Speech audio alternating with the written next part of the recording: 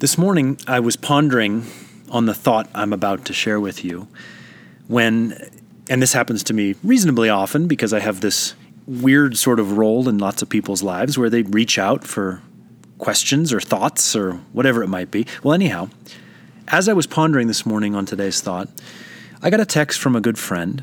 She's part of our Anchor Fellowship. And she was reaching out because she had received a series of somewhat mocking texts from someone in her life that were kind of making fun of her pursuit of Jesus, of the fact that she appeals to him in prayer, that she goes to him in moments of need and crisis. And so she shared with me some of the things that this person had texted to her, and they were a little rough. And she just didn't know how to respond back or how to feel about the whole thing. And so in light of what I'm about to share with you, I'll actually just share with you what I said to her. I wrote back, well, my unvarnished thought is that every human being is on a personal, solitary journey through the years of their human existence. It is for each of us to seek out, to learn, to identify a path toward truth, toward life, toward God that is not only meaningful, but also meaningfully actually arrives us in the presence of truth, life, and God himself. And I have found that the only viable path is through the person, the personality, the life, death, resurrection, and alive presence of Jesus of Nazareth. That's the journey you're on too. And if they don't want to engage with Jesus, meaning the other person, that's for them to decide. But it's highly important that at the very least, he seek out something. The human journey is singular. We only do it once. Not to seek is not to live. So that was my text back to this friend this morning. And then that's actually what I was wanting to talk about today. Because the group of people that I like to sometimes read the most are a group of people that the early church actually referred to as virtuous pagans. And these are philosophers and thinkers, a lot of whom predated Jesus and maybe didn't really even have access to the Judaic writings. And so these were people who were so relentless to know about the higher things, the truth about God, about the secrets of what the inner life is all about, that quite frankly, they stumbled upon some very heavenly thoughts. These are thinkers like Socrates, Plato, Cicero. One that I would include, who actually comes and lives in the time of the early church, is one of my favorites, is Epictetus. And so in his own relentless searching, trying to figure out what is the divine, what is truth, I want to share with you just one quote of his that I love. I think it's beautiful. Epictetus writes, "Now the philosophers say that the first thing we must learn is this, that there is a God, and that he provides for the universe, and that it is impossible for a man to conceal from him not merely his actions, but even his purposes and his thoughts. Next, we must learn what God is like. For whatever his character is discovered to be, the man who is going to please and obey him must endeavor as best he can to resemble him.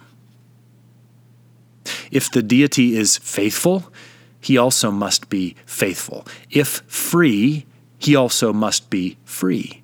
If beneficent, he also must be beneficent. If high-minded, he also must be high-minded, and so forth. Therefore, in everything he says and does, he must act as an imitator of God."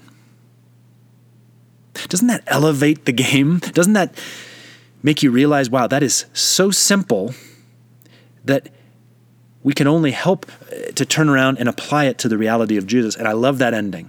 He must act as an imitator of God. One of the greatest writers around that idea of imitation is, of course, Thomas à Kempis.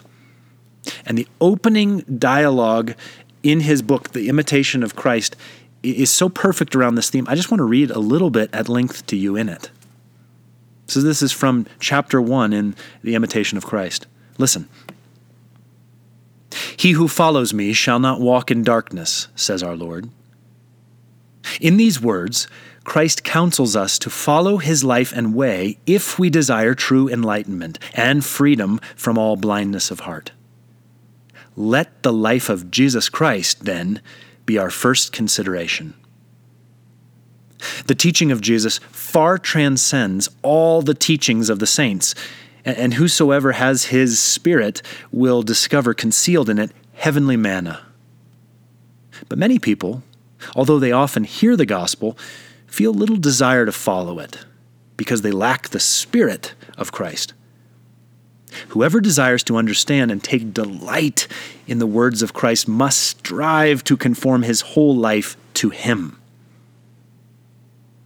Of what use is it to discourse learnedly on the Trinity if you lack humility and therefore displease the Trinity? Lofty words do not make a man just or holy, but a good life makes him dear to God. I would far rather feel contrition than be able to define it.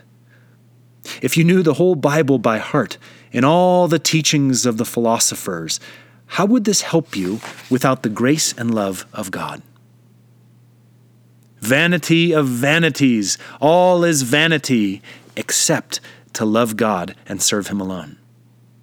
And this is supreme wisdom, to despise the world and to draw daily nearer the kingdom of heaven. It is vanity to solicit honors or to raise oneself to high station. It is vanity to be a slave to bodily desires and to crave for things which bring certain retribution. It is vanity to wish for long life if you care little for a good life.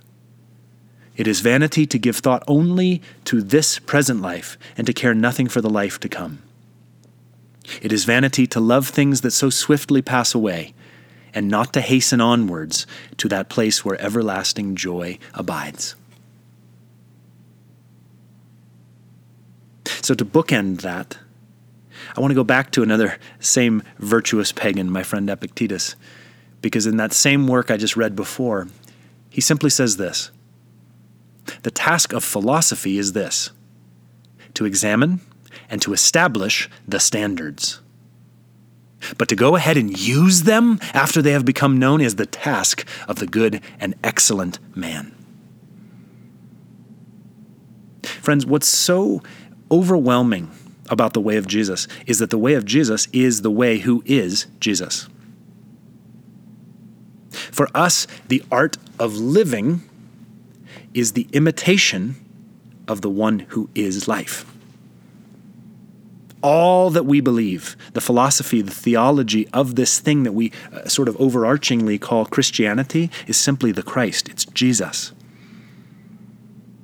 And so my prayer for my friend with that text message and for her friend who is struggling through life and not finding a higher thing to attach his life to is that you and I would model the glory that it is to imitate Jesus, to read in the Gospels, maybe one day at a time, to seek for one thing that he's asking you to personally imitate and to do.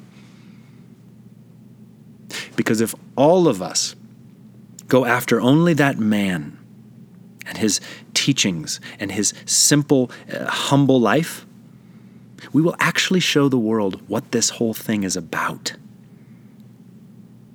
That's the goal. That's the hope. And it's our job.